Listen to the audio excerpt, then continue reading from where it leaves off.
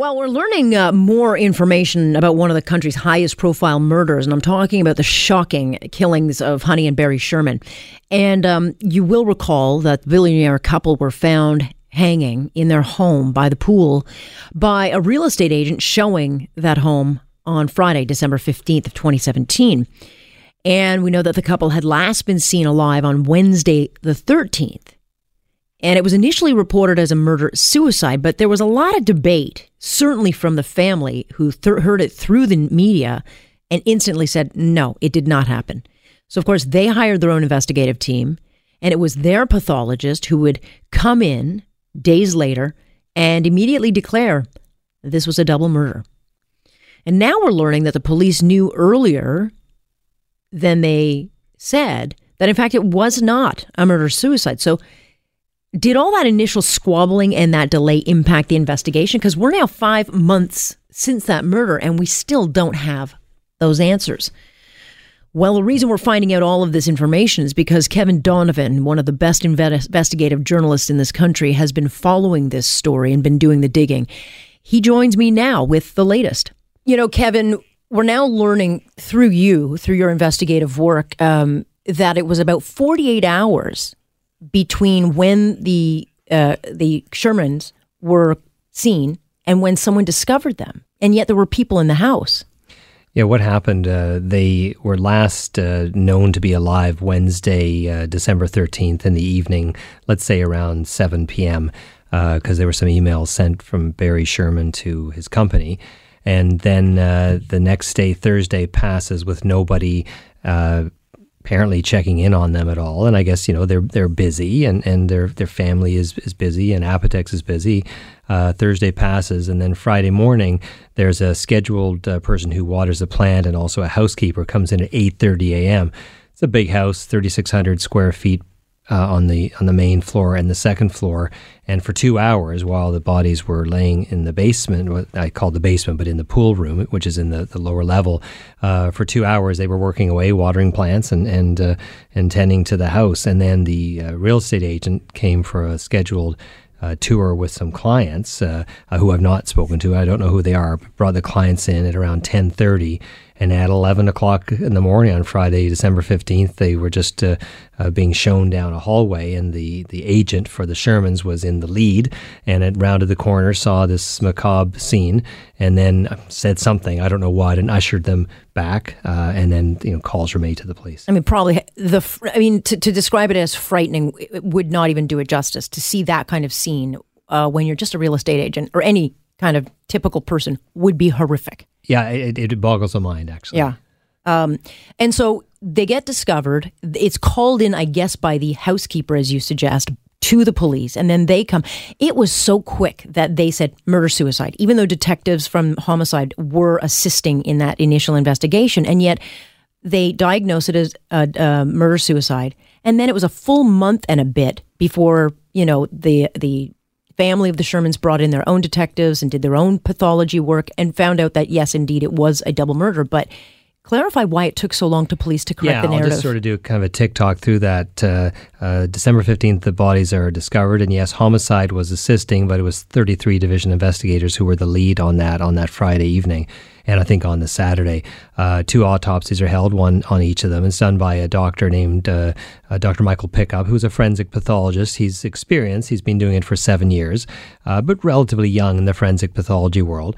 My understanding is that he took samples from around their wrists because he noticed abrasions that were consistent with a rope or other ligature mark, maybe even plastic straps, those tie straps, and those straps found at the scene. So he takes the biopsies and sends them off to be analyzed to see if they're new or old. And my understanding is that they're new, or they were fresh.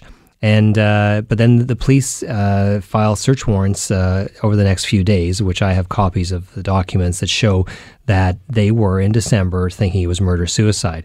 4 days after the first set of autopsies, that's when the family does their second set of autopsies, and they get criminal lawyer Brian Greenspan, who hires Dr. David Chase, Ontario's former chief forensic pathologist, to do it. And apparently you're allowed to do your own autopsy if you ask, and they asked.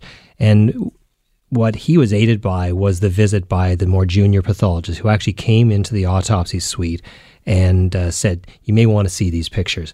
You're looking at wrists that are damaged by the autopsy process. Here's what I found.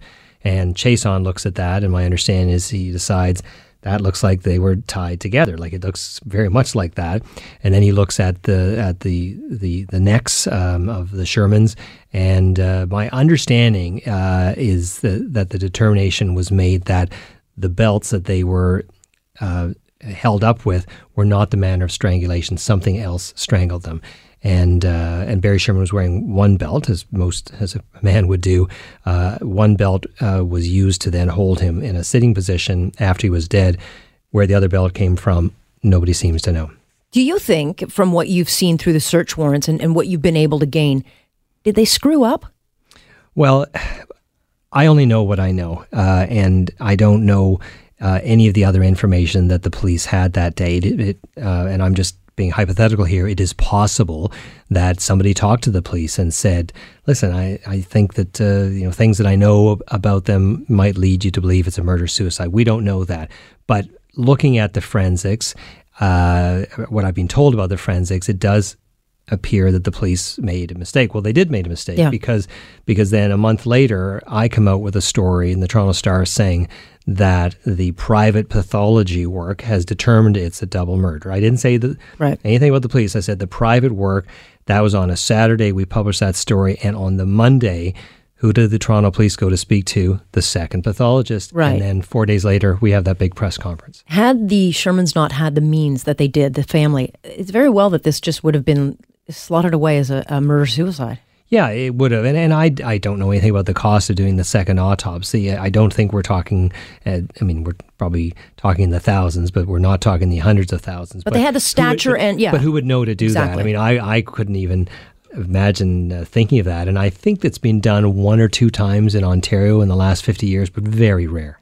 The family, though, they've gone through this process. We're months now away from it, 5 months. Do you think that they're going to close this case, get someone? Well, I've not heard anything. I mean, people who get interviewed by the police, then sometimes I talk to those people, and I've not heard anybody recently who's been interviewed. They could have an arrest by the time I walk out of the studio tonight, but I don't see any evidence that they're getting close to something. I went to court, the Star went to court to try and get access to more of the search warrant documents. We were told we can't have them now because it's an ongoing active investigation. I'll be going back to court in a few months and trying again and saying, look, it doesn't seem to be active.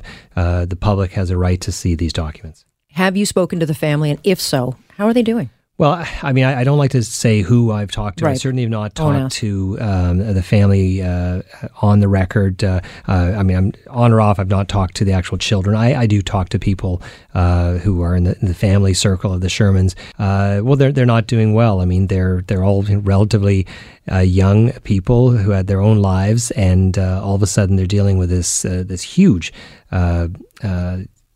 uproar in their life. And Apotex, I don't think that they want to be in the pharmaceutical business. I think they all have their own jobs, and so it's a big situation for all of them to deal with. Sure, because they're living in darkness. Last question: are they going to keep that house? Are they going to sell it? Are they going to tear it down? What are they going to do? Because that to me would be the kind of home that once they sell it and it's gone, it becomes kind of a looky-loo where people kind of want to look and see. Yeah, my understanding, and I've not done any reporting on this, but I have read in the media that their plan was, once everything is done, to demolish the house and then just sell it as a building lot, which, I mean, it seems like a nice house. We've all seen the interior shots of it, but it certainly does become what you describe, something for people to go and gawk at it. And I don't think the neighbors would want that. No, it would be very difficult. Well, great work. Thank you so much. Thanks for having me on. Thanks. That is Kevin Donovan. He's done amazing, amazing work and keeps coming up with more and more information. Global News Radio.